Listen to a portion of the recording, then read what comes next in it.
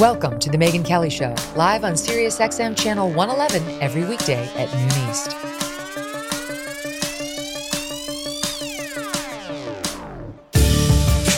Hey everyone, I'm Megyn Kelly. Welcome to The Megyn Kelly Show and happy Friday.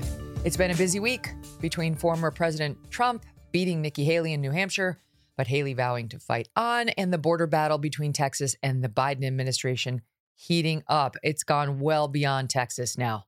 Some 25 states are joining behind Texas in solidarity. The former president, Donald Trump, is calling for them to send National Guard troops from each state down to shore up the southern border because the Biden administration won't do it. We'll get to all of that. Joining me today for the full show to discuss that and so much more is Charlie Kirk, founder and CEO of Turning Point USA and host of the Charlie Kirk Show. Charlie, great to have you back. How are you? Thank you. I'm doing great. Lots to talk about. It's quite a time to be alive.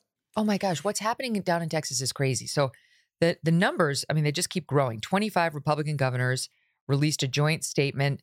They stand in support of Texas. Now you've got, Trump calling for them to send, as I said, National Guard troops of their own down there.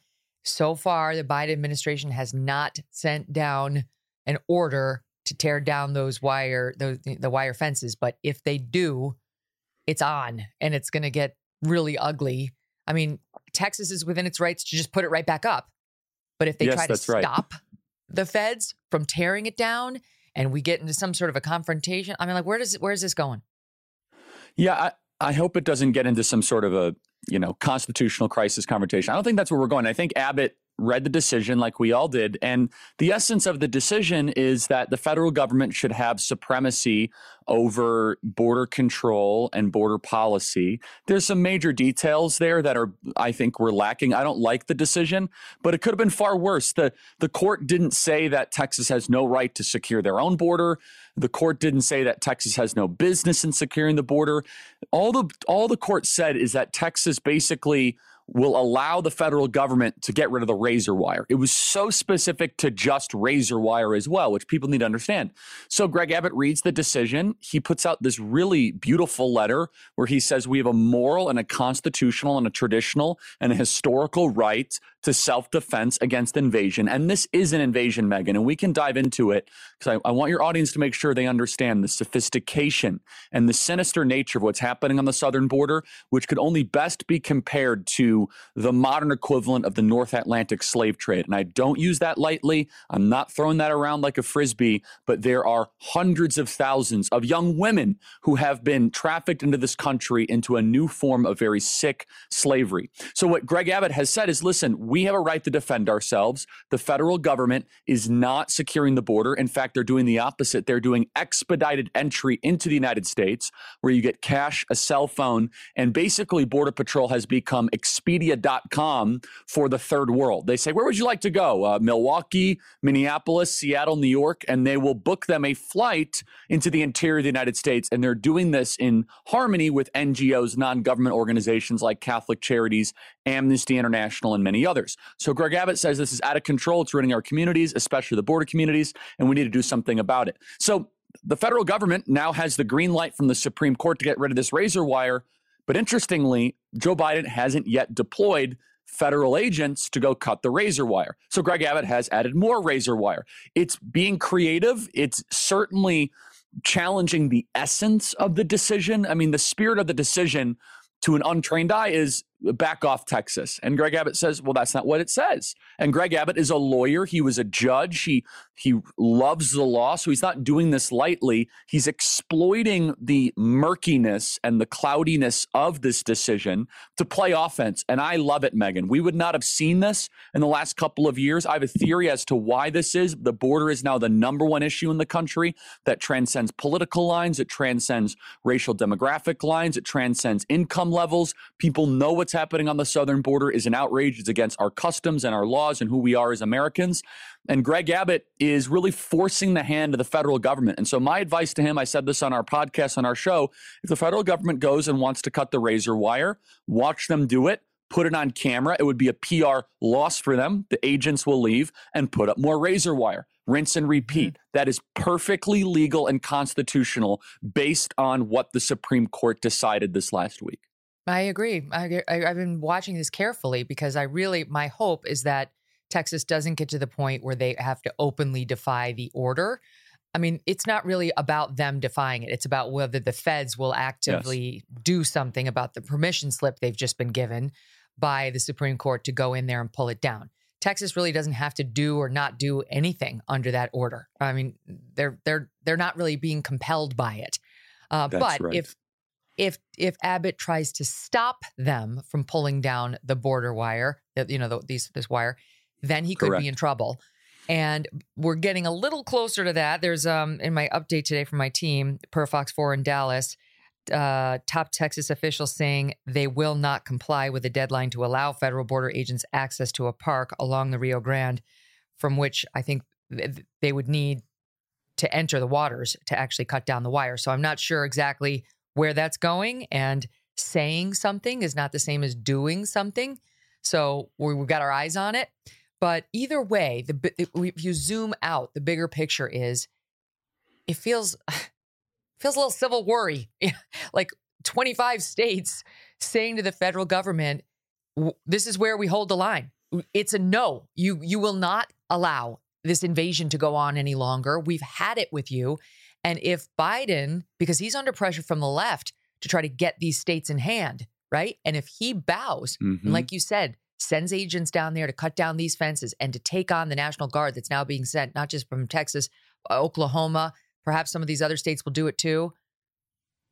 It could get it's like a powder keg. Yeah, I do trust Greg Abbott. I think he's a very responsible person. It's the other side that's forcing this conflict, though. And I want to just reiterate, having 25 red state governors consolidate behind this issue, that's a real big statement. A lot of these governors are not exactly full MAGA, right? Some of them are just Chamber of Commerce type of old generation Republican governors that have come in and they're voicing support. I mean, take one, for example, who I respect. I think he's done a great job on certain things. He's not as conservative as I am, is Glenn Youngkin. And he says, we're all in. We're sending support for the border.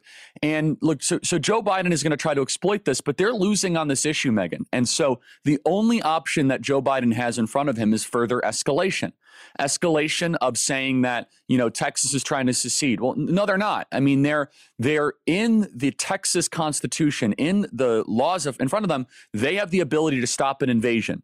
And there is still a question of what the Fifth Circuit is going to do because they haven't completely and totally ruled on this. And the Supreme Court can rule on that as well. But I think the left is trying. Yes, exactly. I think the left is trying to play into this idea of secession or nullification, when in reality, Texas is saying, well, nope, the law still allows us to do this. And I think we need to make the argument, though, that this is the existential crisis that is hitting every community across the country. You could talk about it from a fentanyl perspective. You could talk about it from a child labor perspective. You could talk about it from a labor perspective, or even what's happening in Chicago. I mean, an unreported story in the last week is that Mayor Johnson of Chicago, I'm not a fan of his, he's been hospitalized multiple times because of panic attacks because of all the people that are coming to Chicago, and he can't handle it. I mean, Eric Adams obviously has been outspoken about, oh, no. It's a big story that he was hospitalized a couple times because of panic attacks in Chicago. I couldn't believe it. I had to double check the story. And so this is hitting all across the country. People know it. They see it. And this is an important thing, though, is that one of the reasons why this is so grotesque, and I don't know if you saw this clip, Megan, of this guy from Kazakhstan or Uzbekistan with this Middle Eastern accent. He was asked, hey, what's your name? And he said, everyone's going to soon know my name. You're not smart enough to know who I am. Now, we suspect that this guy was the former leader of a terrorist group. That's not confirmed. I want to be very clear. That's not confirmed. He looks identical, okay? But he just got released out of prison. But the way he said it was, chilling to the spine, where he says, oh, you're going to know who I am, as if it's some sort of a threat. Is that you might remember back a year and a half ago, Bill Malugin, who does a great job, he had those famous images of tens of thousands of people under an overpass. Do you remember those images and the drone shots? So the Biden administration hated those images. They thought it made them look bad, and they thought it was a crisis. And so they went to Border Patrol. They went to Department of Homeland Security. I got this information from Todd Bedsman, who's amazing. And Border Patrol and DHS said, well, Mr. Biden and Mayorkas, the reason why there is a backlog is because we're doing DNA testing and background checking. So, for example, a guy comes from Kazakhstan. They call up the Kazakhstan embassy. Hey, we have this guy. Is there anything we should know about it? And, sometimes the Kazakhstan is like, oh, no, you don't want that guy in your country. He just, escaped our country from murder or whatever. And so the Biden administration said, no more lines. Get them through as quickly as possible because it's bad optics. So, Megyn, not only do we have open borders, we're not even doing open borders in a sane or rational way. We're not doing DNA testing where a 28-year-old will show up with 3 girls that are 10, 11, and 12 years old and do a very quick swab DNA test, put it through the machine, and say, oh, they're not related. He's probably sex trafficking them. And I just hope everyone understands this is one of the greatest, most horrific humanitarian crises when it comes to sex trafficking in the history of the country. And, the Democrats don't care, the left doesn't care, and Joe Biden is co-sponsoring it. So I say all that, Megyn, because I think Greg Abbott is morally in the right position to play hardball here. We must understand that we don't want some constitutional crisis. We don't want this to try to spark something. We don't want the bad guys to exploit it in a way that will further divide the country. But it's Joe Biden that has sat and done nothing for 3 years now. We must understand we have patiently waited for the federal government to do its moral responsibility, and they just lie about it. Alejandro Mayorkas says, oh no, the border is completely secure. Everything is perfectly fine. They are outright lying, and it's impacting the entire country. And the fact that 25 governors are stepping up behind Greg Abbott, I think is a great sign. And I think it's Joe Biden who's going to blink here because it means that Joe Biden will have to either federalize the National Guard, which has not been done, it's only done in times of crisis, hurricanes, widespread Watts riots that we saw in the early 90s, or when Dwight D. Eisenhower federalized the National Guard in Arkansas for desegregation of schools. It's done very rarely. If Joe Biden does it, that is a huge escalation point. And for Greg Abbott to be holding the line here, I think is inspiring courage on the issue of the border. It's very promising. Yeah. I mean, I do and I don't want to see a constitutional crisis. I would love to see a ruling from the high court saying, yes, when it's at this level, affirming the state's ability to stop an invasion, notwithstanding all these federal statutes that have been passed trying to seize control over immigration. There was a very interesting Andy McCarthy podcast over on the National Review feed. And, he's not like some knee-jerk Trump defender or even Republican defender. He calls them like he sees them. And he's very much on Texas's side here and really went back and just walked through the history of immigration law, was really saying, the feds started to legislate by statute with immigration, but then it got really expanded when Elena Kagan was Barack Obama's Solicitor General and was making these arguments that really the administrative state. Yeah, exactly. That the administrative state would really expand those immigration powers. And then they've done nothing. Under the Democratic presidents, they've done nothing but open the borders. So that's right. There is room to push back for these states to say, actually, let's go back to the original intent, which was we would be responsible for securing ourselves. We never wanted to cede control of this issue or our borders to the feds. We wanted the feds to have as little power as possible. That's the only way you got us to join this union. And let's have the argument that we haven't had in 200 plus years. Yeah, I mean, and 6 million people have been put into the interior of this country illegally. That is bad for everybody. It's bad for our sovereignty. It's bad for our traditions. It's bad for us economically. 6 million people that we know of. And that doesn't count the getaways. That doesn't count the drugs. It doesn't count the guns. It doesn't count all the other things that we know that's happening. And we must understand, because the left, they don't like the word invasion.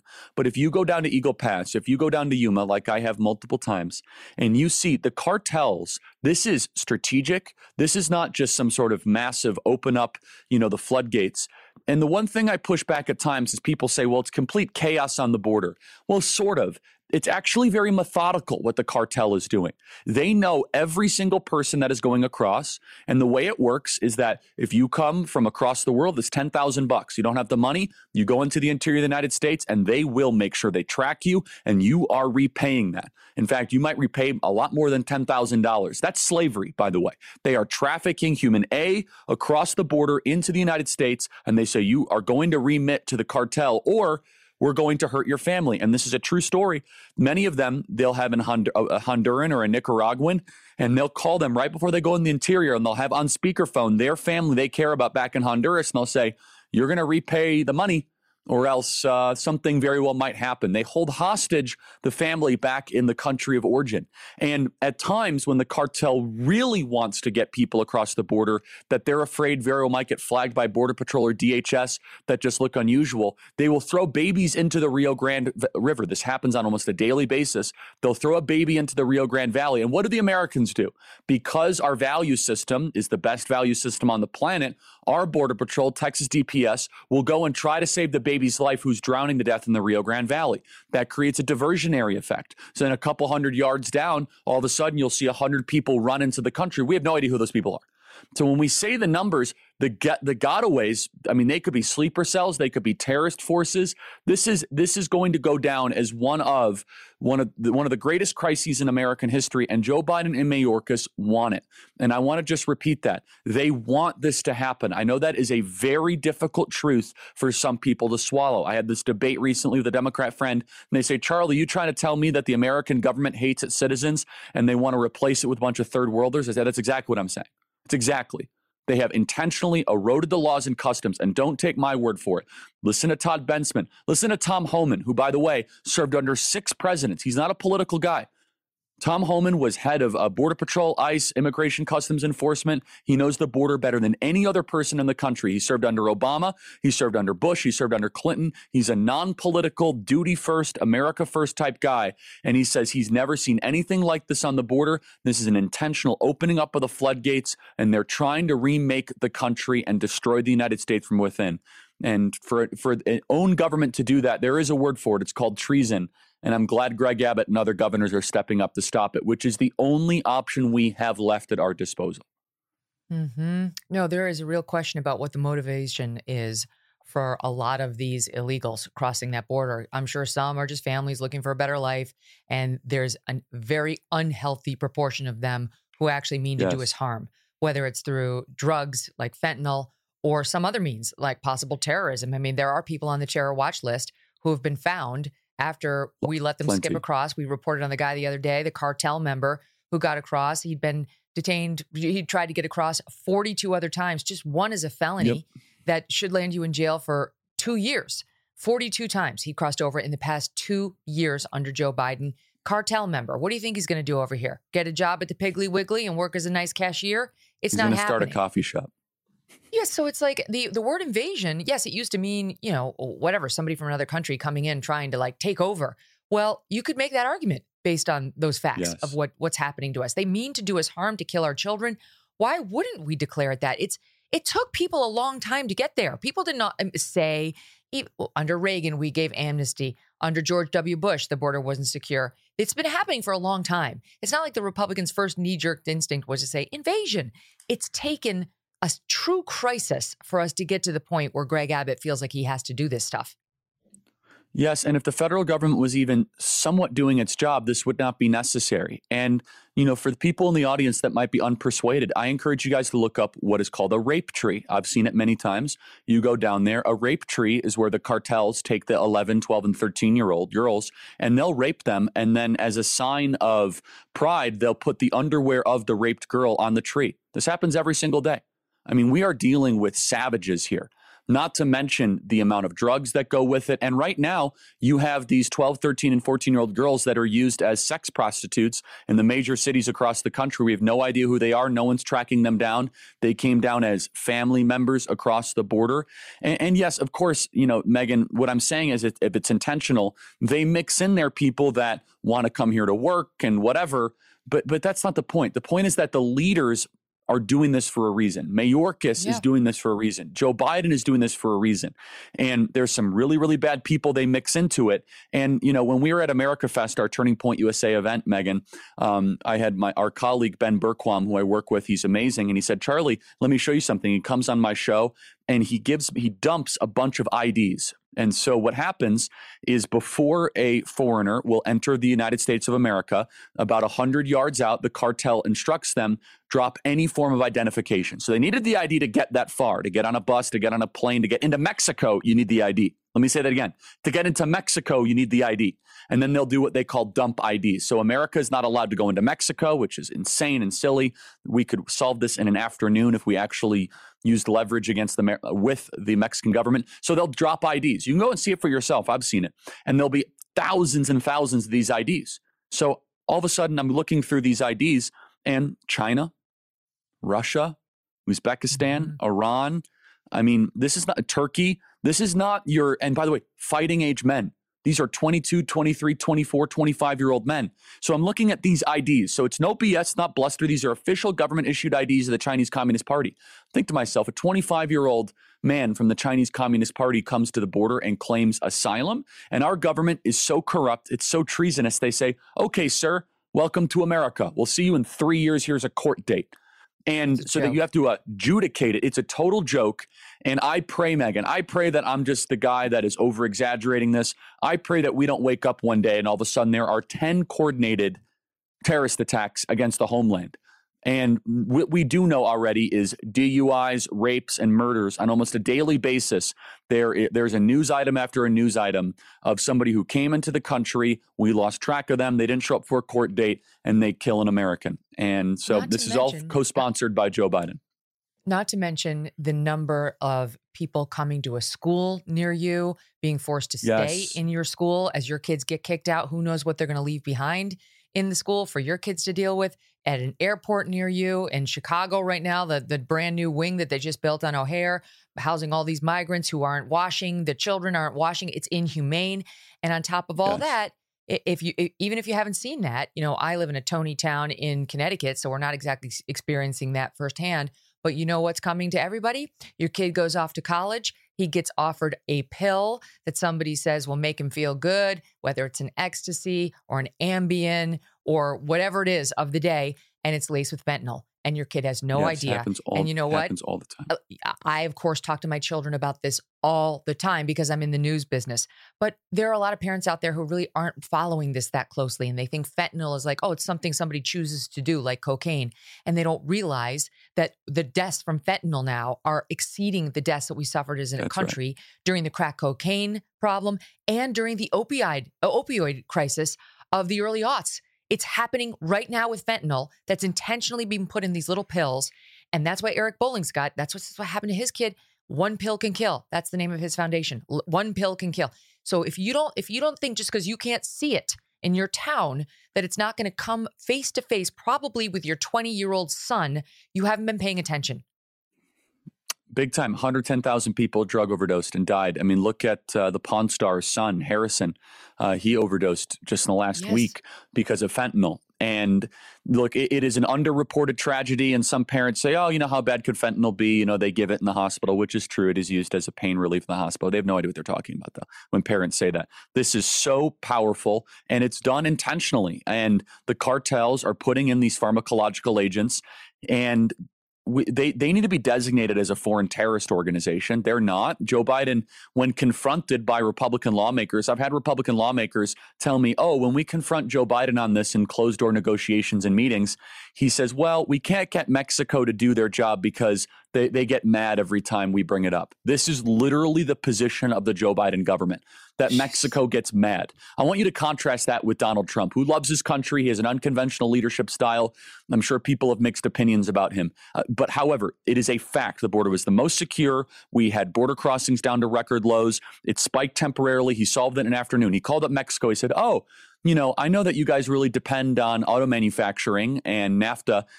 It's going to be a tariff. We're going to start at 5% and maybe 10%. And I need 28,000 troops on the border. And Mexico said, is this guy serious? And then he tweeted it out. Remember that, Megan?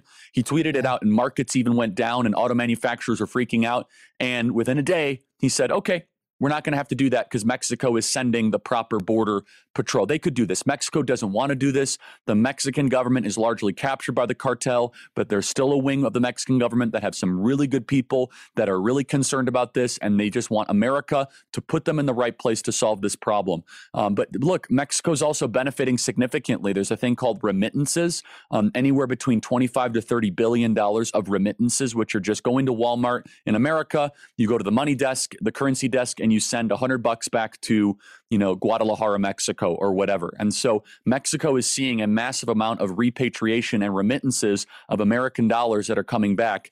We need a president to solve this. It is immensely solvable, which is what is the most just frustrating part, Megan, is that what is plaguing our country right now, it's not some sort of mystery. It's not like we need to have an investigation to how do we solve this problem. What is lacking is the political will and a ruling class that cares about the country.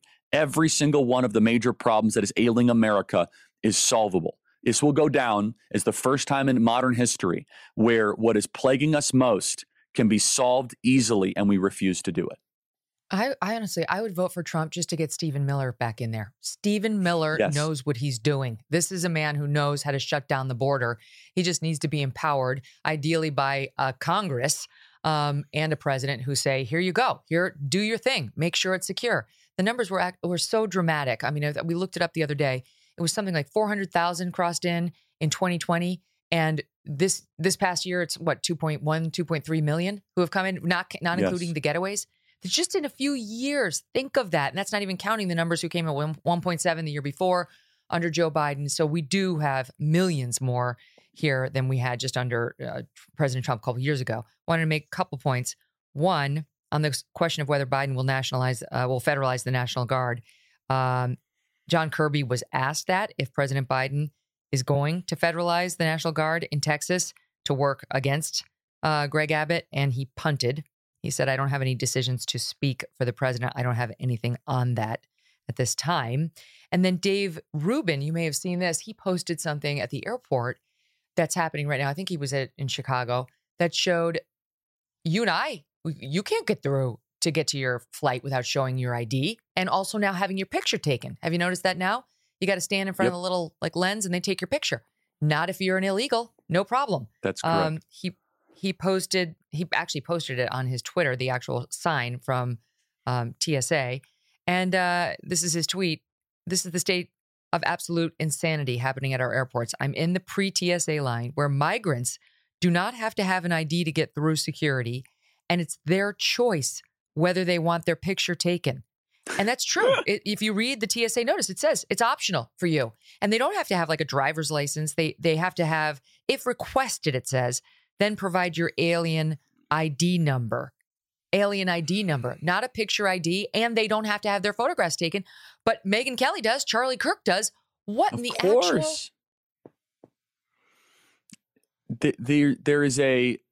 There's a term that I like to use called anarcho-tyranny, which is it's tyranny for the American citizen and complete anarchy for the foreigner. They could do whatever they want.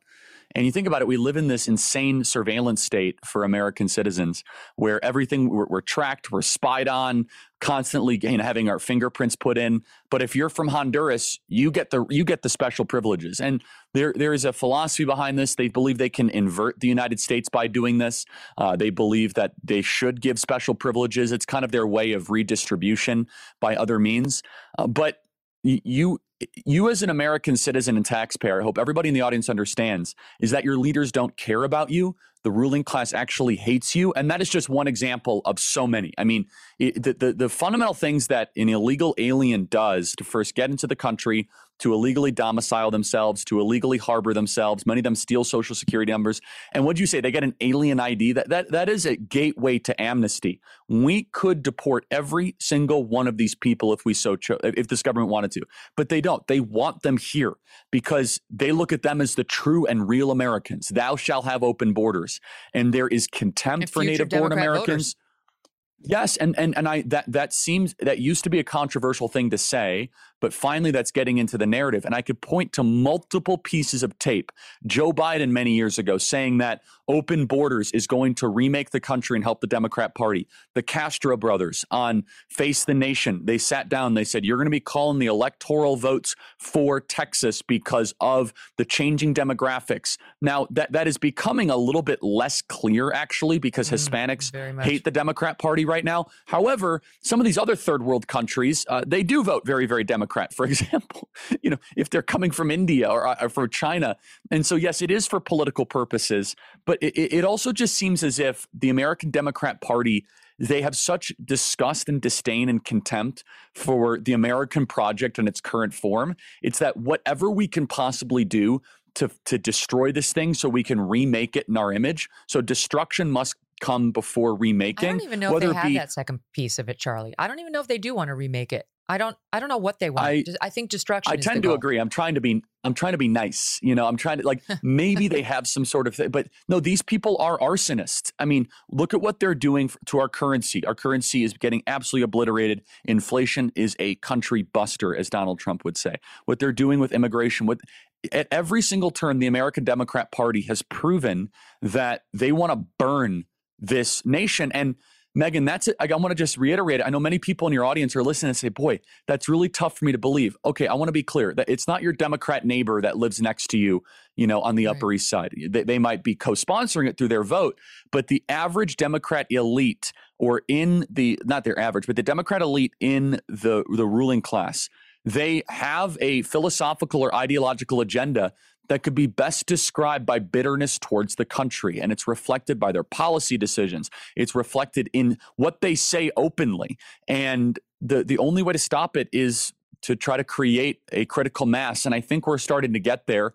This issue in particular is not going away. It's only intensifying. And the American Democrat Party is finally being exposed. That's right. All right. One other thing on immigration, and then we'll take a break and move on to other subjects. The border bill, so-called. It's not really a border bill, but what happened was Joe Biden wanted $61 billion for Ukraine. He wants now, it was 11, it's more like $15 billion for Israel. And the Republicans not really in a spending mood, given the problems that we have. Finally, by the way, not in a spending mood, said, yes. No. And if we're going to give you anything, we have to have some border security in exchange for it. And now there is a proposed deal. But late yesterday, Mitch McConnell was quoted behind closed doors in the Senate as saying, we can't do it because President Trump doesn't want to give the Dems a win in an election year. And Mitt Romney came out of the closed door meeting saying, this is outrageous. I can't believe this. Then others said, well, okay, that was overplayed. But yes, there was some sort of thumb on the scale by Trump behind the scenes. No. My own take on this, having listened to a bunch of people on it, Charlie, is that it's a terrible border bill. It's more than we've had, but that's not saying much. Thinnest kid at fat camp doesn't get us very far. And the money, really all we're getting is money. And as I understand it, the money that we get, that the Biden administration devotes towards immigration right now is just to process more illegals. It's not to stop illegals. It's just to process them. And so it's a longer ticket to be here in the United States. So it doesn't seem like a good deal at all. I get that it's a little bit more than we had and that the money would stay available for when a Republican took over, however. But it's like it's just such a fig leaf. And I'm having trouble feeling bad that it's falling apart. Where do you stand? No, it's a terrible deal. And in fact, no deal is better than this deal because this deal gives work permits to the illegals, which makes them basically permanently in this country. And they need to be deported. If Donald Trump is to become president, they need to be deported back to their country of origin, period, hard stop. You cannot have a country and have 6 million foreigners come in and remain and still call yourself a country. So this border quote unquote deal, we actually don't know the details. We only know some leaking and some reporting. Rosemary Jenks did some reporting here from Senator Langford's office. So I want to make sure your audience is clear. We're kind of doing this on the fly. We think we know some of the details, but based on some of the leaked details, Chuck Schumer said, well, we can get the illegal border crossings down to 5,000 a day. Wait, time out. So you can cut it in half if you want, Chuck Schumer? They're acknowledging, Megan, they could get to zero if they want. And the Republicans were like, no, it has to be 3,000. Even the Republicans are not saying it has to be zero. Yeah, way to drive a hard bargain, guys. Yeah, we're okay with 3,000, which for all of you keeping it score at home, that's 90,000 a month. Okay, and nearly $1 million a year. So the Republican position on immigration. On that score, under President Trump back in 2019, the illegal border crossings were about 60,000 a month. 60,000. Again, not ideal, but Trump was doing something about it. 60, and now we're talking about a minimum of 90, whatever. The numbers are egregious. And just FYI, just for comparison's sake, in December of this past year, they were up to 302,000 illegal crossings. Okay, from 60. under Trump. And we've never seen anything like that, and like this. And so then the Republicans also say that they're negotiating, which they're really just surrendering because they're being held hostage by Chuck Schumer. They say, well, okay, so fine, 3,000. So their counter is let's make it 3,000 a month instead of 3,000 a day instead of 12 or 15,000. The offer should be zero. And then the second part of this is they want to increase legal immigration in harmony with this, which is to give more H-1B visas, like out of nowhere, as if, the solution to this is just more people all the time and more cheap labor. And so that's kind of somewhat of a separate, but also just egregious and repulsive detail. And then finally, what they were talking about in the leaked part of this is they're not actually changing Remain in Mexico. They're not changing any of the details that could quell this or could actually make this. The deportations are not a part of this at all.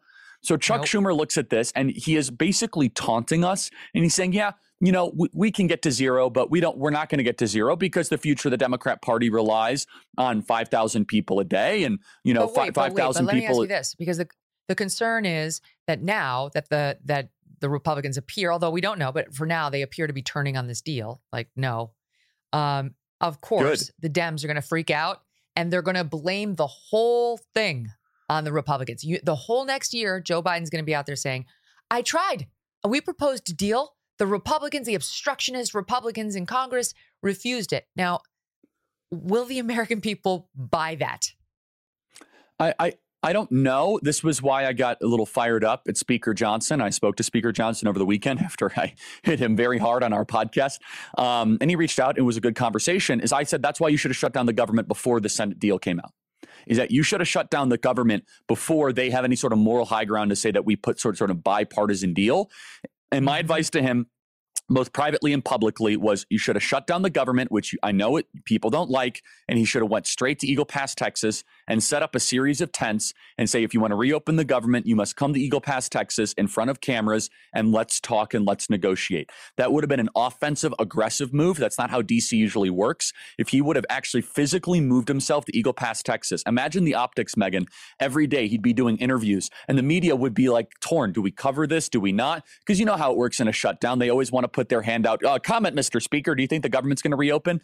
And imagine, all these guys having to get in a plane and go to Eagle Pass, and you'd say, listen, this is why we're here. This is 6,000 fighting age males that are coming across every single day. Now, whether it would have worked, would have Biden capitulated?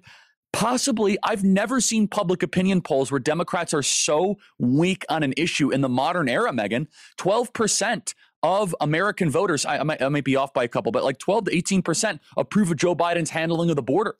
And this is the issue that you could have gone to bat on. I am somewhat afraid but you can tell they smell blood in the water on this. They're losing on this. I agree with you. We saw it in the exit polls in Iowa. We saw the exit polls in New Hampshire. But I'll just give you a flavor because, this is where it's going to go. Joe Scarborough, this morning, I think, on Donald Trump. Listen to this, top 3. You've got Donald Trump saying, let fentanyl flood across the border and kill Americans over the next year. Let illegal immigrants keep flooding over the border. Let's not have a solution. This is really one of them that just really clarify and tell you the whole story, which is, are you working on behalf of the country? Are you working on behalf of people who want to see the border crisis resolved, that they don't want drugs flooding in, that they think there should be an orderly and legal immigration system in this country? That's what you've said you wanted for generations. Oh, my God. Willie Geist. This guy's unbelievable. Well, he admits it's a border crisis. There we go. Wait, before you weigh in, actually, can I just play Gavin Newsom, too? Because he exploited it already, too. And his role. Take a listen to him. Stop 4.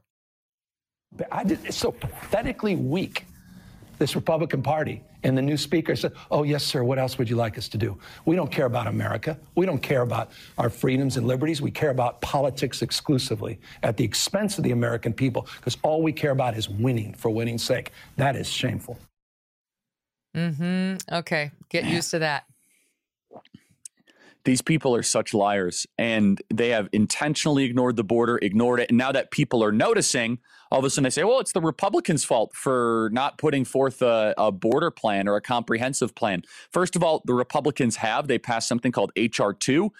The Senate has not even taken that up for a vote. Everyone should look it up. House Resolution 2, which is a firm and clear border plan. And my question to Gavin Newsom and these repulsive people on MSNBC, if it was all about politics, why is Abbott and 25 red state governors mobilizing the National Guard and playing with what could be the greatest constitutional crisis of the modern era? Do you think they do that lightly? They're doing that because it is a crisis and it's destroying our communities and drugs are flowing in and people are demanding reform on the border. But look, I'm a little bit encouraged because I don't know if that media narrative is going to sink in, which goes to my other point, Megan, which is I put this on Twitter, which is exactly what I'm going to talk about.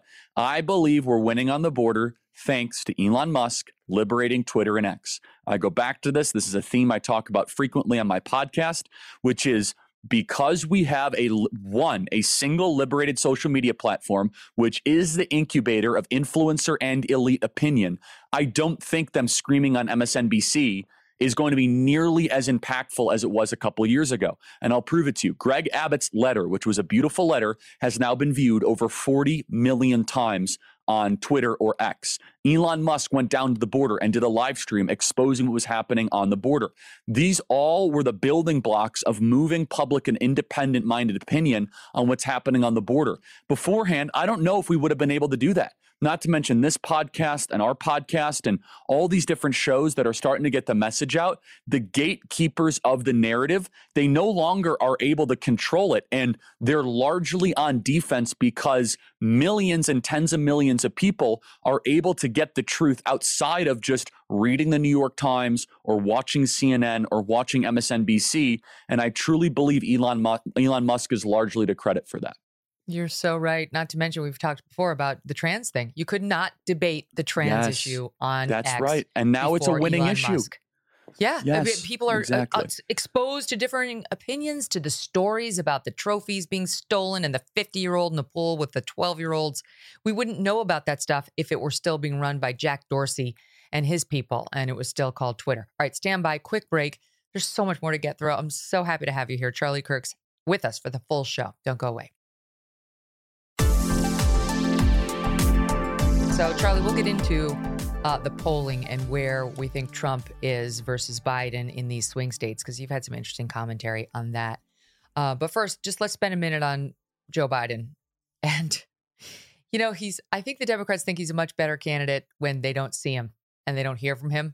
You know, like Van Jones was saying he should stay hidden. That's right. Over the next 10 months. Yes. Right. And he's 100% right, because when he's not hidden, he's out at places like Superior, Wisconsin, Thursday, saying things like this about beer brewing, I guess. Take a listen. It's on top of another $1 billion to clean up the Great Lakes, which provide drinking water for 20 million people. 20 million people. And by the way, it used to make the beer brewed here. It is used to make the brew beer in this refinery. Oh, Earth Rider, thanks for the Great Lakes. I wonder why it's saying. Huh? What? This is the other advice I gave to Speaker Johnson. He needs to introduce a piece of legislation. By law, we need subtitles for the President of the United States. I can't understand what he's saying half the time. It has to just be, we need closed captioning, as if he's like a foreign leader. I feel as if I need to have one of those translating devices. I don't know what that is. I don't know what he's saying. We should understand. Well, I think you have a right. That's what I said. I was half joking. I said, we as the American taxpayer and we as the citizens of the United States, we have a moral obligation to know what our president is saying. I don't know what that was. Joe Biden has a tendency to just kind of go deep into these slurs. And, without speculating too much medically, I've talked to several people, neurologists, and just anyone that has a brain in medicine. They say he's not improving. Let's just put it that way, is that it is a decline, and he has defied odds. He has lasted a lot longer than I thought he has. So I guess it's a power to modern medicine, I suppose. I mean, I love your idea. However, the poor transcription person, what are they supposed to do? Do they have some superhuman powers that the rest of us do not have? Like, who's going to be able to understand that? That's right. That's exact. I mean, I think that he was saying something about beer in the Great Lakes. I think that's what he said, that he's turning he's turning maybe the water of Huron, Ontario, Michigan, Erie, or Superior into beer. I think that's what he was saying. He'll get back to us. I don't know. Well, meantime, we've got his number 2, who is focused on the world's problems right now, and apparently gave an interview to Katie Couric, who resurfaced. And it's supposed to be one of the lighter moments, I think, that's meant to make us fall in love with Kamala Harris. You tell me whether it's having that effect on you. Take a listen here. I recently learned you're only 5'2". Is that true? That is absolutely incorrect. Okay. I am 5'4" and a quarter. Okay, and sometimes I'm 5'3". 5'4" and a half, and with heels, which I always wear, I'm 5'7" and a half. Thank you very much. Okay, Wikipedia, you're wrong, and we need totally to correct wrong. that. I've said this to my team, like, what? I don't know where it came from. I was 5'2" when I was 12. They say I'm 5'1" on my Wikipedia page. How tall are you? 5'3 3/4". Right? And shrinking. It's like literally, they just want to just make us smaller in every way. The damn patriarchy. She means you. You're doing it. Yeah. So first of all, people that are, this is a generalization, that are so fixated on their height are not tall. That's just, I mean, people say, Charlie, how tall are you? I don't know. I'm tall. Okay. I could be 6'2" or 6'4". I don't know. I'm a tall. It's just like, it doesn't mean anything to me. But the other part of that is that she embraces, like Kamala Harris, like, I'm just being awestruck in your presence. It's like the greatest thing ever. I mean, could you imagine just like a mainstream media person being that buddy with a Republican? No, and it is really remarkable. And I know, honestly, look, shows like some professional distance. I think that, the Democrats say, boy, Joe Biden's not polling well, but what we have next could potentially be even worse. I mean, Kamala Harris might be one of the most just undesirable politicians in American life, from her cackle to her unpopularity. She was there just because Joe Biden said she wanted a black female as vice president, and she's less popular than Joe Biden. And we all know it. I mean, Biden's not doing much better. Every single clip we see of him, because it's okay, at least she could get the statement out coherently. I understood every word she said. I didn't respond to them. They did not resonate with me. Her obsession with, and I'm 5'7" with my heels on, which I wear every day. She sounded a little bit like the Nikki Haley thing from the, and they're fine, and she'll like, just stop, right? Like, there's no point in calling attention it is so cringe. It's like this, I'm sorry, this sounds bad, this fake girl power thing, which drives me nuts, which is Nikki Haley every other week. It's nauseating, Megan. And I think it actually does disservice to strong female leaders like yourself. And she's like, well, a woman has, it was like some tweet. It's like she always has to just remind us. And she's, like, for example, this is like, only, the first man running for president, she's like, well, a woman hasn't done this. It's like her whole shtick of the campaign. And it's like this fake girl power thing. I think it turns a lot of people off. In fact, I think it turns a lot of female voters off. I think it's just, it's remarkably cringe. Yeah, we know she's a woman. Yes. She doesn't have to keep reminding us. Like, stop making it an issue. Like, if anything, you should never mention it, especially when you're running as a Republican. Yes. You're not a Democrat. We don't fall for identity politics. We don't like them. We're trying to get rid of them.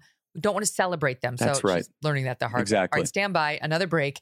There's bizarrely something I really want to talk to you about, and it includes Amy Robach and TJ Holmes and their bizarre new podcast, which we'll play in part. Let's talk politics, because I saw your tweet and it kind of dovetailed with something I had heard on one of the podcasts I listened to about some trouble for Trump that needs to be shorn up over the next 10 months. You said it was your warning. You said, I could tell you right now, we are getting our tails kicked in Arizona, Wisconsin, and Georgia. I come after this from infrastructure and machinery that we are currently on pace to lose in November. So you're sounding the alarm in Arizona, Wisconsin, and Georgia. And on that same front, I was listening to our pal Tom Bevan. He's got a good podcast under the Real Clear Politics banner. And he put on this pollster from Pennsylvania. And Tom is totally fair. He is not a Trump hater at all. Yes, he's excellent. He's excellent. He put on this pollster from Susquehanna Polling, and it showed that in Pennsylvania, which an earlier poll had shown Trump leading Biden in, now Biden's leading Trump by 7 points, 46-39.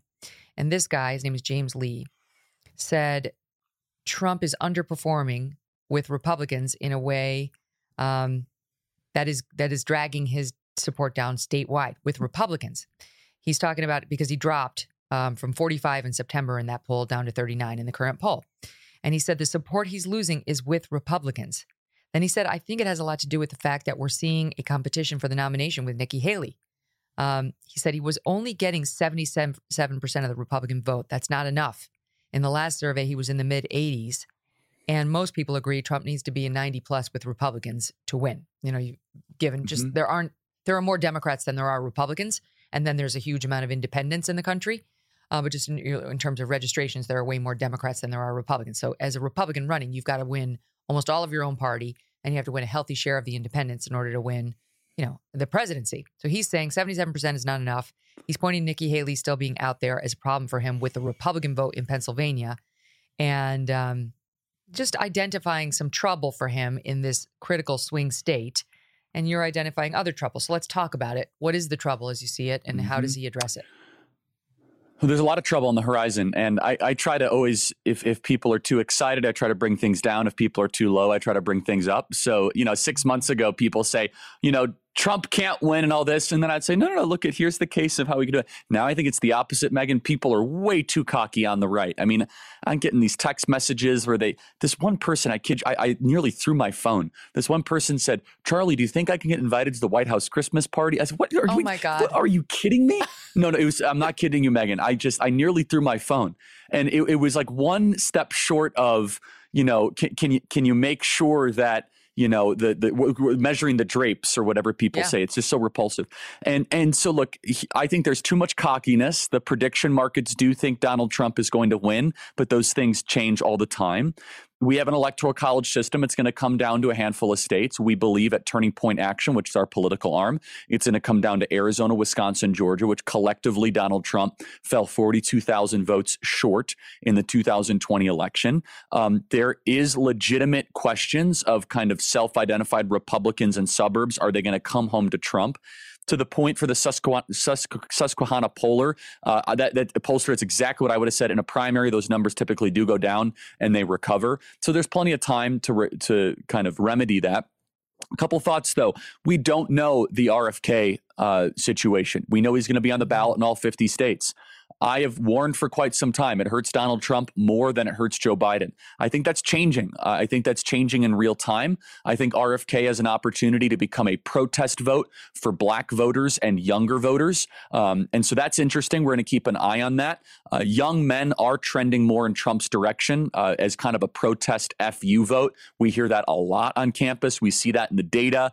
I'm not going to go along with the trans agenda, the woke agenda, the affirmative action, the DEI. And Trump kind of represents a stick it to the man, especially for young male voters. Young females will definitely go more towards in the Joe Biden direction, primarily on the abortion topic. I will say, though, that what I'm trying to tell Republicans, stop the guessing, stop the speculating, stop wondering if you're going to get invited to the White House Christmas party, and get to work, which is why, Megan, on Monday at Turning Point Action, we're hosting an alternate RNC meeting in Vegas, same place, the hotel next to where the RNC is hosting their winter meeting, because we believe the RNC is not doing the job. We think Ronna McRomney is a loser, and she is not properly equipped to make the Republicans prepared to win an awfully winnable election. And Megan, I know you feel this way. If you were just outside of all the other dynamics and the lack of party machinery, what issue set favors which side? It is like a 99% issue set that should favor Republicans. The economy is not what it should be. There's high inflation, the border crisis, they're transing and grooming our kids. Foreign policy stuff is a complete disaster. That is an issue set where it's advantage Republicans almost every single time. And if we don't win it, it's going to be the fault of the RNC and the Republican infrastructure and the Republican establishment. I will say one of the things that will be advantage Trump is that it looks as if No Labels is going to put a candidate in. It looks like Cornel West is still running. Jill Stein is still running. And if RFK still runs, it's probably going to be a race to 40 or 41% in some of these states. That the winner is going to be the winner of the plurality, not the majority, which will drive the Democrats nuts because they hate that. They go crazy anytime that occurs, even though Bill Clinton won with a plurality of votes back when Ross Perot ran in the 1992 election, and the 1996 election. 92 and 96, he won with a plurality, not a majority. So it remains to be seen. But what I think Republicans need to focus far more on is the boring stuff: ballot chasing, voter registration, getting into the streets. We're hiring 300 full-time people at Turning Point Action to be full-time ballot chasers in Arizona and Wisconsin alone. We want to do even more than that. It's going to be the largest deployment of full-time get-out-the-vote election workers that the Republican conservative side has ever seen. So we're trying to do our part. We're not making any predictions of whether it's going to be decisive or not, but we can say that if this work is not done, we're probably going to fall short. But wait, let me ask Donald you, Trump, what is ballot chasers? Yeah, please. What does that mean? Yeah, so the Democrats employ thousands of these people, and a ballot chaser in states where you're not allowed to touch or assume custody of the ballot, they are invested in a 30-day period to go after low propensity voters. So people that might somewhat fit the profile of what is a likely voter for your preferred candidate. So for example, if you're on the right, maybe someone who has a hunting license, they own firearms, and they're a white male in their mid-40s, but they haven't voted in quite some time. That's somebody who fits the profile who is likely going to be, a Donald Trump voter or a likely Trump voter. In the 30-day period before actually election day, since you have these states that have nearly universal mail-in balloting like we have here in Arizona, you try to find that low propensity voter. So Earl, who's a plumber, and we know he has a hunting license, and we know that he owns firearms, and you knock on the door and you try to persuade or convince Earl to fill out that ballot and chase that ballot and get that into the mail. Now, you can't touch the ballot. You can't assume custody. You can't fill it out for him, but you can persuade him. You could build a relationship. The Democrats have done this. They've deployed thousands of full-time ballot chasers, and they've done it on the inverse. So they target people that care about the climate. They target people that care about the race stuff. And abortion is the superpower issue that they can micro-target. And so you have a lot of young, single, professional, corporate-driven women in their late 20s and early 30s where abortion is the primary topic. It's something Republicans struggle with. It's something Democrats dominate with. And so they deploy these full-time ballot chasers in that 30-day period, and they'll knock on doors. And it's, Susie, who's 28 years old and, went to Arizona State University, and, she lives in her apartment, and she may or may not usually vote, but she had a ballot sent to her home, and the Democrat operative knows that there's a ballot sent to their home. And the person knocking on the door is a colleague. So it's a female to female, 20-something to 20-something. And she'll say, listen, the Republicans are going to take away your right to choose. I need you to fill in that ballot. Let's do this together. They're going to take your birth control. This is what they're going to take everything. Exactly. Exactly. So the psychological aversion by Republicans to voting by mail remains. One of the downsides to Trump with the questions about the election integrity for the past X years is people don't trust. They don't trust if they put their ballot in the mail and send it in, that the person who receives it is going to do what's right, what's legally required. That's right. The Trump vote is going to suddenly just slide into the garbage late at night when no one's looking. That's right. So what? And I understand that fear. So that's why Republicans want to vote day of, but they're going to continue to lose if they only do day of voting and the other side does so much mail in. So what do you want people to know on that front? Yeah. So first of all, low propensity voters is icing on the cake. So these are voters that might not have voted at all. And it's going to, the trick and the challenge, Megan, for our ballot chasers is going to knock on the door and somebody says, what? I don't want to vote. The election is rigged. That's going to be the number one chief objection. And we're going to become experts on how to navigate that conversation. Secondly, Donald Trump needs to offer us air support by every single day. He needs to say, hey, you have to vote by mail. It's okay. We have to do it. We have to maximize it. And if he says that, it will make our job even easier, right? Which is why just saying that every election is rigged is probably not going to be helpful. I fully acknowledge and admit, Megan, they might put the ballot, to the side. They might do shenanigans. but not voting is a guarantee that they're going to win. At least participating in the system gives us a chance. But also, Megyn, there's other ways, which is we're chasing ballots and they'll say, well, I don't trust mail-in balloting. Now we're legally allowed to say, hey, but would you like a ride to the early voting in-person early voting center, which we found with DeSantis in Florida, that's a good bridge. So Arizona has a massively underutilized in-person early voting infrastructure where you can go, no lines, still vote in person 3 or 4 days ahead of Election Day. Our fear is that if we don't fix the process of which we vote and maximize to the best of our ability the early voting mechanisms, we're going to have a redux of Kerry Lake 2.0, where I went to go vote on Election Day in 2022, and it was an hour and a half wait, and the machines failed, and people were getting out of line. And I'll never forget, Megyn, there was a young lady, she was in scrubs, she was a nurse. She walks up, hour and a half wait. She says, well, forget this, gets back in her car. Now, I don't know if she came later in the day. There's no guarantee that she did. But the long lines on Election Day and almost inviting machine malfunction or tabulation is unacceptable if we want to win. And the Democrats, they have perfected the system where they have banked their votes to such a certain extent that we're not even able to overcome anything close. We would need 99.8% turnout on Election Day. You can't get that for anything. People get sick or they travel or they forget. And the problem that yes, exactly. Like what we saw in northern Nevada in the Adam Laxalt race, right?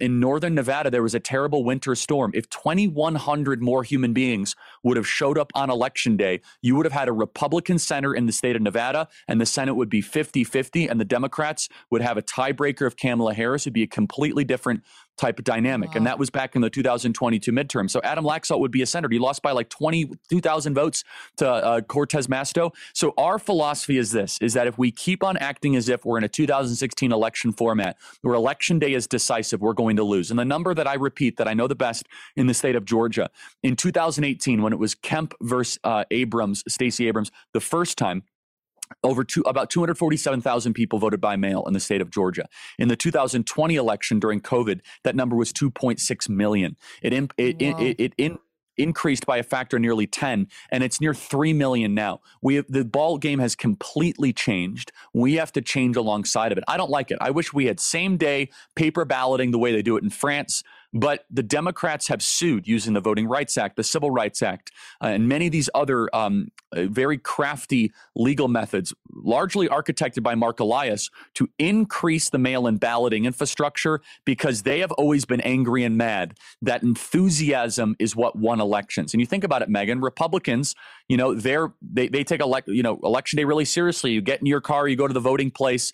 Democrats say, how can we get the person who doesn't really care, the 25-year-old on the couch that might be sympathetic to our abortion policies? How do we get them to vote easier? You send them a piece of paper. You have someone knock on the door and try to get that piece of paper submitted. I believe this is going to be one of the more decisive elements of the 2024 election this November, the boring stuff, the infrastructure, the machinery. And currently, we are significantly outgunned on this front versus the Democrats. Who besides you is undertaking these operations in these swing states? Well, the Republican Party should. We're not aware of any robust effort. I don't want to speak. We have not been aware of anybody else. If they are, if anybody else is if anyone else is hiring 300 full-time people and raising the capital to do that in Arizona and Georgia, I would love to meet them, because just hiring 300 people. This is what Republicans need to be spending their money on. This is what they need to be spending their money on, because they do have winning positions on these issues. But they do need to do a better job now that the Democrats have won the fight over how we vote, of getting their party to vote in this new way that they distrust. There's no other way to win. All right, I want to keep going because there's a lot more to get to. You cannot win Let's through talk about traditional Fani methods. Willis. Thank you. Yes. Okay. Speaking of the Democrats being very clever in how they win elections, Fani Willis is one of the people going after Trump in Georgia. She's the DA who says he committed a RICO violation. And there are some updates now in the case against her. The audience by now is familiar with the fact that she's under examination for having an alleged affair with her special prosecutor she brought in, Nathan Wade, and paying him what looks like much, much more than the other two special prosecutors, and then taking trips all over the world with the guy on the taxpayer dime. All of it looks corrupt, could potentially be a bribe, could potentially be a violation of law that she's going to have to answer for in a criminal court herself. and it could potentially get her bumped off of this case. Do I think it'll get the case dumped? I don't. But I don't think Fani Willis has any business staying on this case, and that's all going to be litigated. The latest on it is she and Nathan Wade are expected to be subpoenaed for a hearing on the affair allegation. So it looks like they are actually going to have to provide witness testimony at this hearing. And, so far, neither one has denied it. Neither one has spoken to it. They said they'd address it in motion practice, but they haven't. So the hearing, which takes place on February 15th, could include live testimony from both Fani Willis and Nathan Wade. Oh, that's going to be must-watch TV. Put it on your calendar. Now, secondly, oh yeah, Trump filed something interesting in this case. He's kind of let this other defendant run herd on the Fani Willis problems. That's fine. Trump's got enough legal issues to deal with. But Trump and his attorneys just weighed in on the Fani thing legally. And they filed a motion in Fulton County Superior Court regarding Willis. And it zeroes in on the speech she gave at the Big Bethel AME Church that we've played in part for our audience over this past week, where she got up there and made it all about race and, got very political. She was supposed to be giving a speech on MLK Day. Instead, she made it all about herself and her alleged lover and what victims they are. And the allegations that Trump is making in this motion are that these constitute, I'm quoting here, a glaring, flagrant, and calculated effort to foment racial bias in this case by publicly denouncing the defendants for somehow daring to question her decision to hire a black man, without also mentioning that she is alleged to have had a workplace affair with the same man to be a special prosecutor. These assertions by the DA engender a great likelihood of substantial prejudice toward the defendants in the eyes of the public in general and prospective jurors in Fulton County in particular. They say that these remarks, which I'll play for you in part right now, amount to a violation of Georgia's rules of professional conduct, which require prosecutors in criminal cases to, quote, refrain from making extrajudicial comments that have a substantial likelihood of heightening public condemnation of the accused. Here is just a snippet of what he's talking about in SOT, I think it's 11. Why does Commissioner Thorne and so many others question my decision in a special counsel? I appointed 3 special counsel, as is my right to do, paid them all the same hourly rate. They only attacked one. First thing they say, oh, she gonna play the race card now. But no, God, isn't it them who's playing the race card when they only question one? Why are they so surprised that a diverse team that I assembled, your child, can accomplish extraordinary things?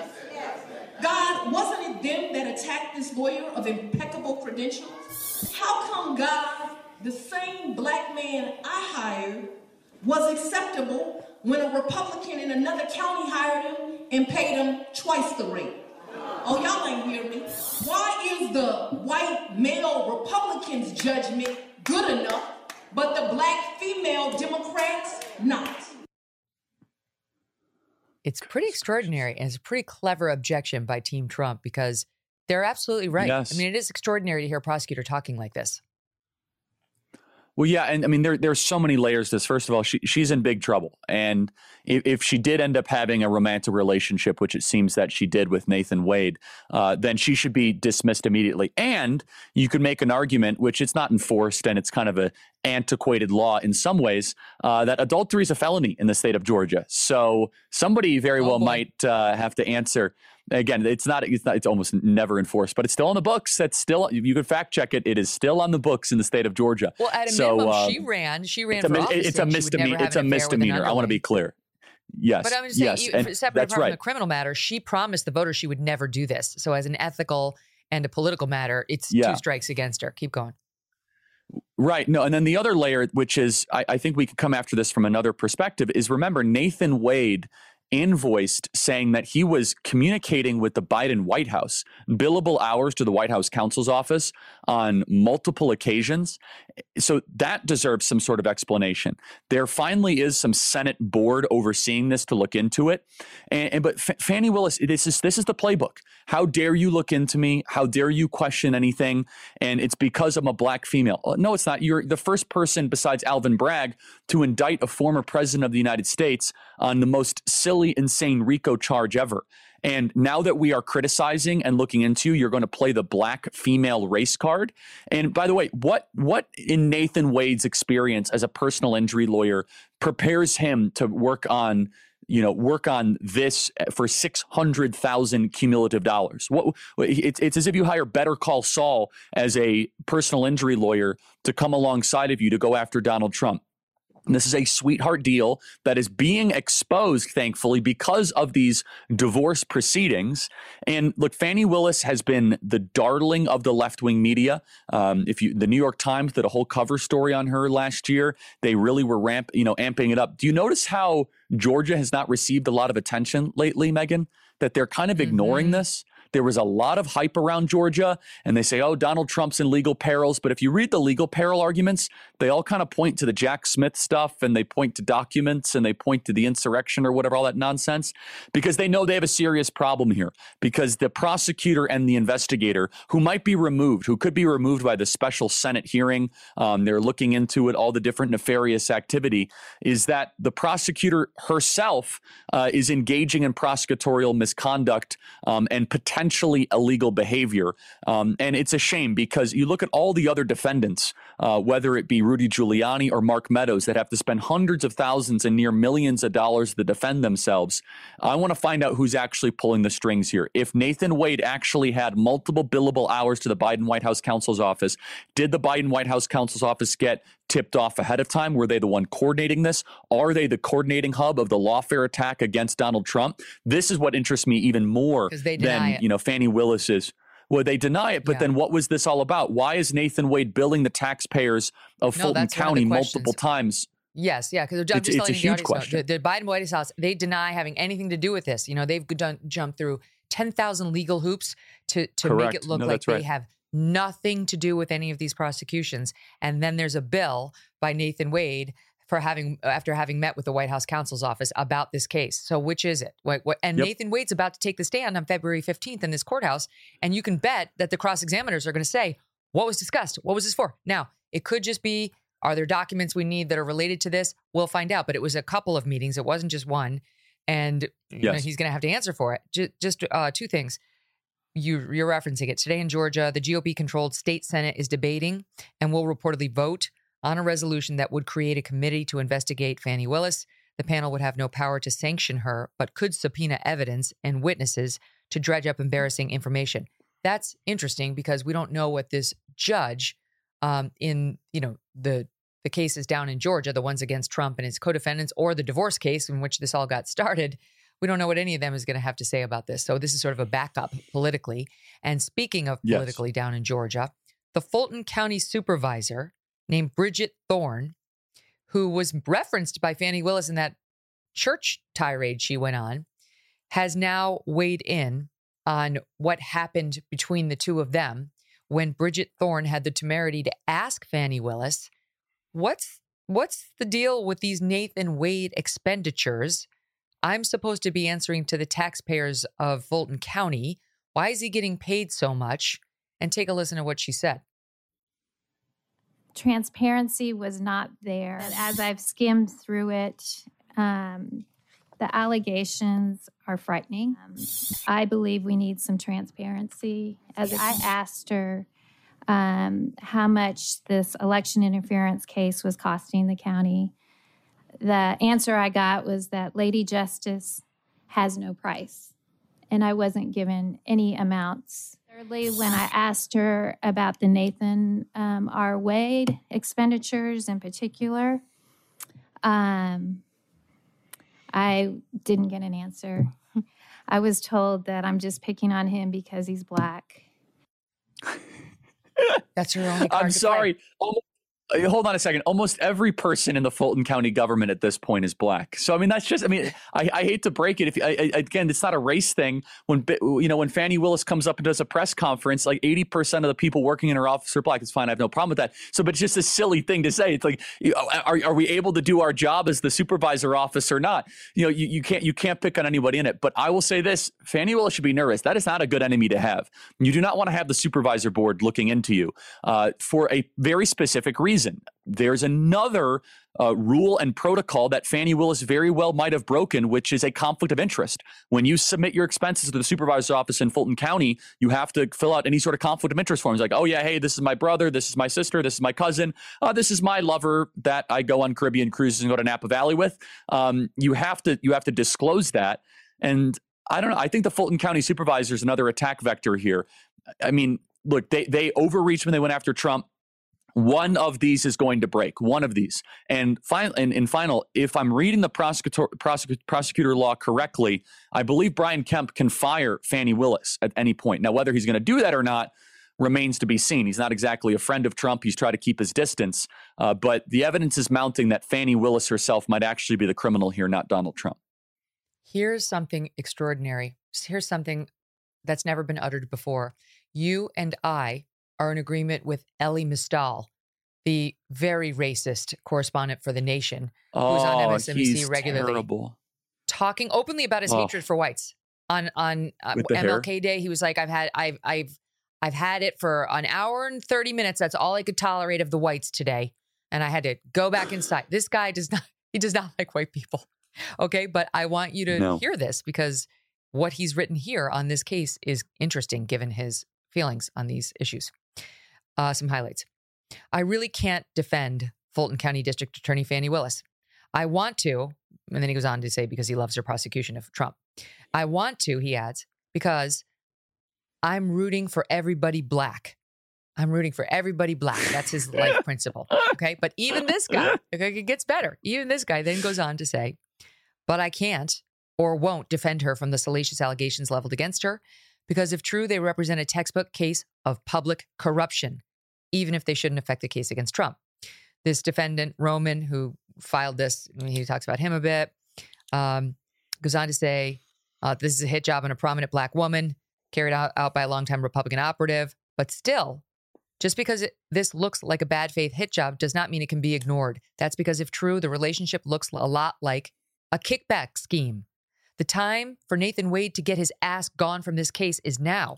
If Willis is to be punished, it should be through the very electoral procedures she has used her office to defend. In the biggest case of her life, with the entire world watching, she apparently decided to hire her lover for a $650,000 government job. If true, that's not a mistake. It's not merely bad judgment. It's hubris. It's reckless. It's walking on a tightrope without a net while juggling live grenades because you've convinced yourself that gravity does not apply to you. All that's left now is the very long fall. Let's hope she doesn't drag the case down with her. Did Elie write that? Yes. Can you believe that? That guy's like Mr. Black Power, as you say. I mean, that's remarkable. I'm almost speechless. And it's also, it very well could win Donald Trump the state of Georgia. I mean, you have to remember, this is happening in a battleground state, a state that Joe Biden got the electoral votes back in 2020. And if Donald Trump is able to come in and say, hey, you know, your local DA is a criminal looking into me, prosecutorial public corruption.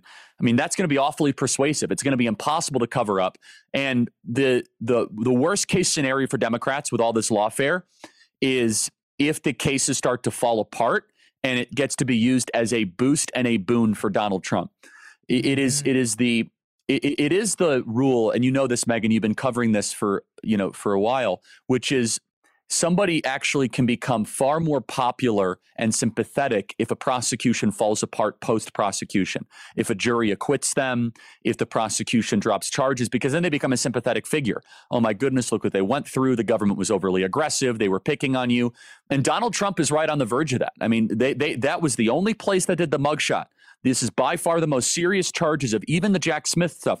They're going after RICO and public corruption and all this incredibly aggressive stuff. Mandatory all happening in a jury. Yes, exactly. All and let's not forget, Rachel Maddow reminded us in her little smirk, and she never changes her wardrobe in the all black. She says, and remember, Trump can't pardon himself in Georgia charges. Yeah. And that was like the little reminder. That's the little reminder. And so of all the ones that I wanted to see fall apart the most, it's this one in Fulton County, Georgia. And it's predictable. Inner city Democrat politics, this stuff happens all the time, right? They have, the brother is paying the sister who's paying the lover and all this stuff. They just don't usually get caught. And because the whole world is watching, this stuff is amplified. And I think Fani Willis she's freaking out a little bit because all of her defenders in the media they're not there. They're moving on. They're like, well, how's that Alvin Bragg case? When you've lost Ellie Mistel, there's no coming back. No. That's it. I don't know whether this is going to be broadcast. This thing's about to collapse. If this is going to be broadcast publicly. I mean, obviously we'll be watching it, reporting on it, but I think the Trump trial down in Florida or in Georgia was supposed to be broadcast. So let's see if Fani Willis has to take the stand with a camera around.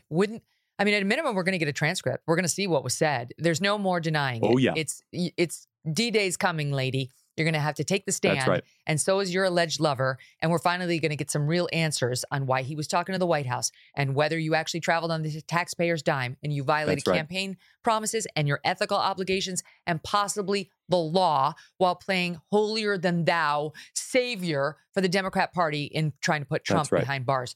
The irony that she could wind up in trouble with the criminal law long before he actually does. All right, quick pause. Much more to get to. Stand by our last break here. Don't go away. I'm Megyn Kelly, host of The Megyn Kelly Show on Sirius XM. It's your home for open, honest, and provocative conversations with the most interesting and important political, legal, and cultural figures today. You can catch The Megyn Kelly Show on Triumph, a Sirius XM channel featuring lots of hosts you may know and probably love. Great people like Dr. Laura, Glenn Beck, Nancy Grace, Dave Ramsey, and yours truly, Megyn Kelly. You can stream The Megyn Kelly Show on SiriusXM at home or anywhere you are. No car required. I do it all the time. I love the SiriusXM app. It has ad-free music coverage of every major sport, comedy, talk, podcast, and more. Subscribe now. Get your first 3 months for free. Go to SiriusXM.com/MK Show to subscribe and get 3 months free. That's SiriusXM.com/MK Show and get 3 months free. Offer details apply.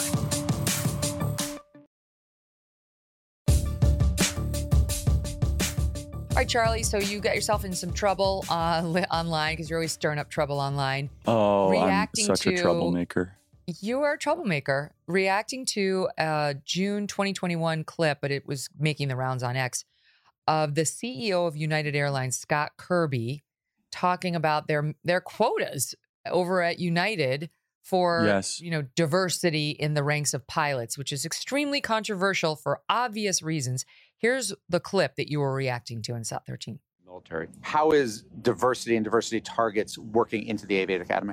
We have committed that 50% of the class of the classes will be women or people of color. Today, only 19% of our pilots at United Airlines are women or people of color. And by the way, from all the data I've seen, that's the highest of any airline in the country. White males don't just dominate in the cockpits, also in the C-suite at United Airlines. Well, look, at United, I'm proud of the diversity that we actually have in our C-suite. I think if you look around corporate America. Correct me if I'm saying, though, so this was just based off your website, the people you list as executives, but out of 11 people, 3 are women. I believe 1 is a person of color. That's correct. Oh, my God. But, in corporate America, I think. That's a low bar. How do you raise your own bar? Well, a lot of this is, focusing on it. We have programs one of the things we do is for every job when we do an interview, we require women and people of color to be involved in the interview process. Shut up. Oh, I'm sick of this nonsense. It's so repulsive. All right, so wait, let me finish it by your reaction to it. And people freaked out because you said the thing that you're not supposed to say, but that's what you're known for. Here he is in SOT 14 on Charlie's show. And that's why I think this United story and the DEI story hits so hard, because we've all been in the back of a plane when the turbulence hits or when you're flying through a storm and you're like, I'm so glad I saw the guy with the right stuff and the square jaw get into the cockpit before we took off. And I feel better now thinking No, I mean, about like, that. you want to go thought crime? Like, I'm sorry. If I see a black pilot, I'm going to be like, boy, I hope he's qualified. Well, that's the you game wouldn't have theory done I was that. talking You about. wouldn't have. You No, wouldn't and have done that's that not, before. That's not an immediate. No, you wouldn't that's have done not that who before. I am. That's No. not what I believe. It is the reality the left has But created. The meltdown after this with people like, oh, and the response, the proper response was from you, from people like Matt Walsh. This is the world you people have created. You have created this world where you make somebody's skin color the sole criterion for hiring. And then you react in horror when people wonder whether the qualifications are also there. The nerve to get so indignant about your reaction to that. This is their world. You're just living in it. Yes, and I want to just reiterate the essence of that clip that was missed by almost everybody. Jordan Peterson, to his credit, really picked up on it, which is what I was trying to be, very vulnerable with the audience, is that DEI invites unwholesome thinking. And I said, I was saying in the clip, that's not who I am. That's not what I believe. But what it does is it makes us worse versions of ourselves, Megan.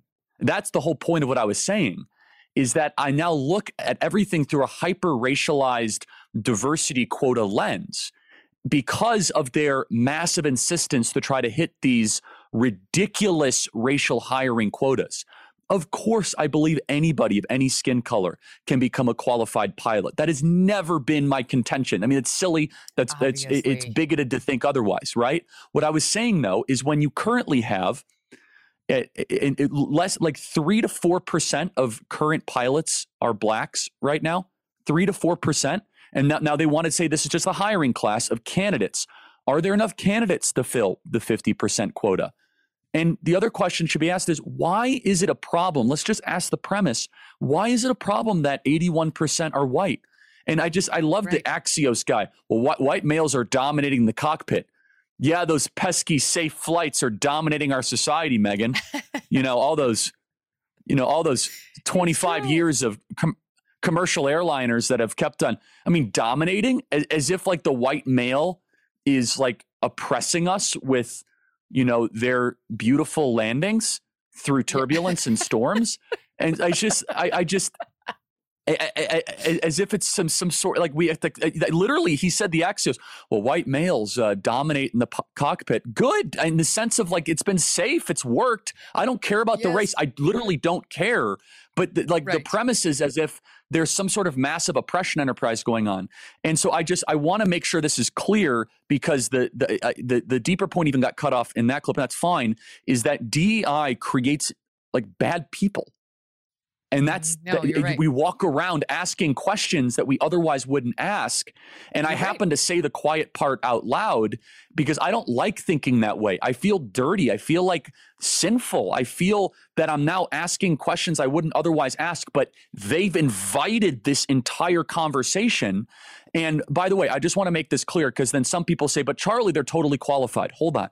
Every analysis that we have of similar quota-based affirmative action programs always results in the lowering of standards, whether it be Harvard, whether it be in federal hiring practices. Oh, at Harvard, admission standards were lowered 20 to 30% for black students versus Asian and white counterparts. So you can have one or the other. You can have excellence or you can have diversity.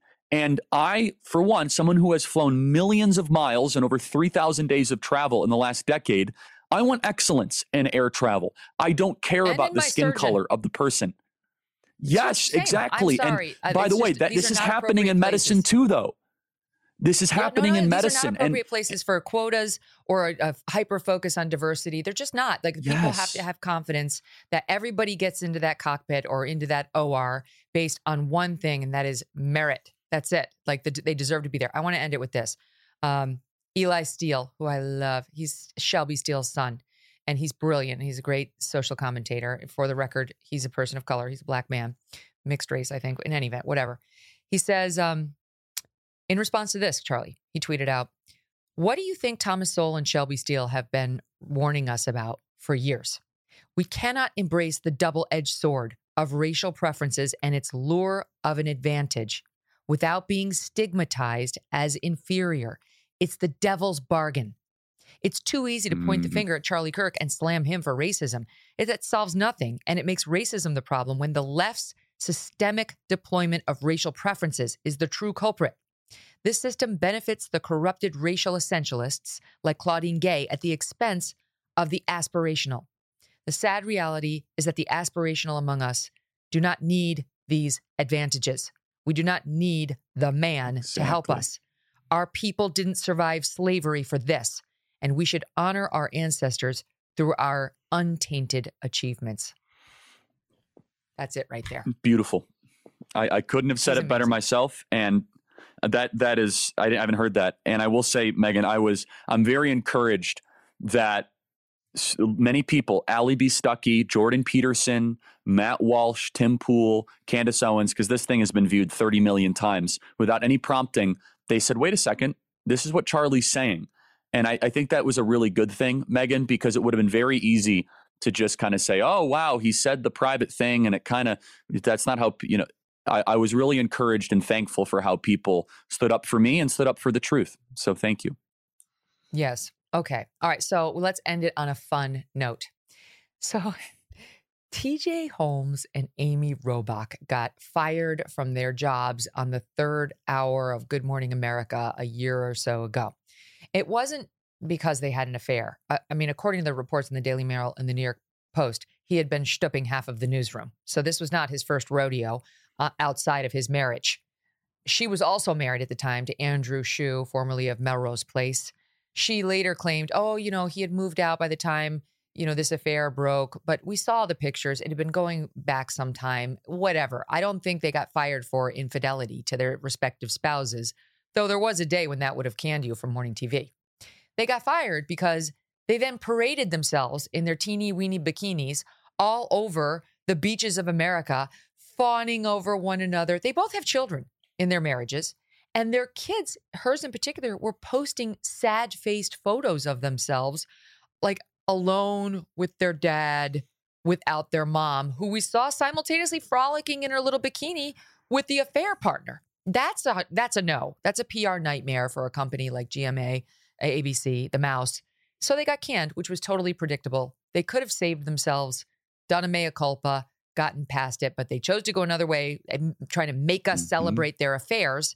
And it was a hard no. There still are some standards. So now they've launched a podcast. This thing is like a soap opera. You won't be surprised given how their relationship appears to have begun. It doesn't seem like it's going very well. I don't think it's long for the wear, Charlie. So no. On Tuesday of this past week, they decided to drop a podcast in the middle of an argument, of a fight they were having. And I'm sorry, I find them so unlikable. The victim, he's an ass. She's victimized at everything. She can't believe all the work she has to do now as a podcaster. She's used to somebody doing this for her. It's stressful. And just here's what a tough life we have, right? Listen to SOT 17. I have always been fully confident in our ability to work together. What I haven't done as much of in my career is be responsible for content, booking, ratings. The pressure of all of that, I think, has consumed both of us. I like to talk it out and brainstorm and throw things out and up, and you like to quietly do your thing by yourself. And so what we've ended up doing is sitting in silence for hours next to each other, and it's exhausting. Right. When it is an extended period of time or multiple days, I start to feel nervous. Nervous about what? How you're feeling about us and me. Is that always on the table? Like everything that comes up, is it always that? Because that's like nuclear. I don't know how in those moments to take care of me and take care of somebody else. Oh, my Lord. Well, so Megan, I take coming on your show very seriously. So I did a lot. I had to listen to this pile of crap. Bless you. Otherwise, and so first of all, I found it very interesting. You know that their ex-spouses are now together. It's like very bizarre. So that whole thing, I just in the research, I was like, well, that's really weird. Either. Secondly, in the podcast, he periodically calls her robot, like her by her last name. Like, did you notice? He periodically calls her by her last name as if like he's like coaching her in a basketball game. Like it is very, very strange. These people are so nauseatingly self-important. She keeps using terms like authenticity and I have to be. What was it? Gosh. I'm living my own truth. I'm like, no, she's been totally wrapped up into the psychobabble. So I'm far from an expert on this, but here was my initial takeaway, and it is part of an argument I've made for years.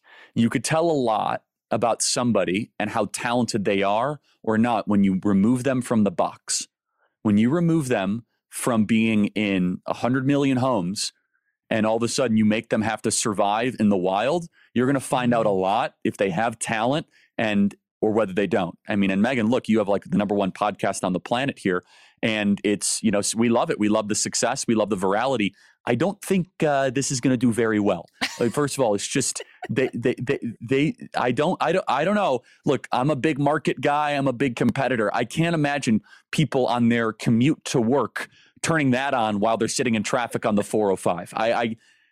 Maybe I'm wrong, but podcasting is a ruthless business, as you well know, Megan. It's hyper competitive. And what I love about it is that if you're a failure, people see you're a failure very, very quickly. It's just, if you don't succeed, you go into the hint. I don't know. I'm short on this one. The part about her complaining about it's the pressure of like having to put together our own podcast. Meanwhile, I guarantee you these people are working 3 hours a day. Okay, nurses are on their feet 8 to 12 hours a day dealing with sick bodily functions. They actually have to work to put food on their tables. These are both millionaires. Just stop. No one feels sorry for you. What was she saying? Like, we don't want people to think we're the perfect couple. We don't. Don't worry. Yeah, we don't. But what she's saying is that for her, she has to be interesting. And that's really hard work for her. She used to, at Good Morning America, just say, here, read this script brought to you by Pfizer. America's a racist country. Yes. The orange man is destroying us. Let's go to our frontline correspondent. Now she has to be in a podcast and actually be interesting. Very tiring, exhausting work. What are they going to do when they're not talking about themselves? By the way, we've got to end with this. There was a follow-up to the Fight podcast in which TJ, said the following. Listen to SOT 20. I don't want to put this out because this is going to, I fear, be viewed as a black man beating up on a white woman. Now, if anybody took their time and listened to that podcast, obviously, I was not yelling, screaming. I wasn't doing anything. Now, we are a couple who's having a disagreement, so obviously neither one of us were having our best moments. But my immediate concern was that. And you and Sugarman both like, wait, what? I was shocked. They got to get the race in there. Got to do it. Old habits die hard. And they were still fighting. But this is the resumption of the fight. My immediate concern, so more so than the well-being of your partner, your immediate concern is that you're playing into some like weird racial stereotype.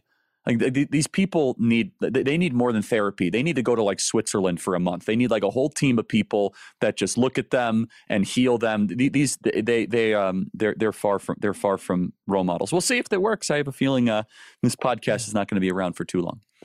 No, this is not a healthy relationship, and it didn't start well, and it's not going to end well. We'll continue to watch it and use Charlie Kirk as our TJ and Amy correspondent.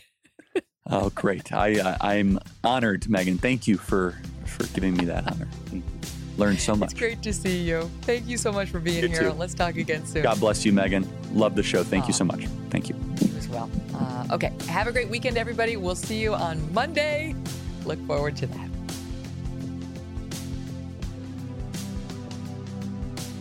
Thanks for listening to The Megyn Kelly Show. No BS, no agenda, and no fear.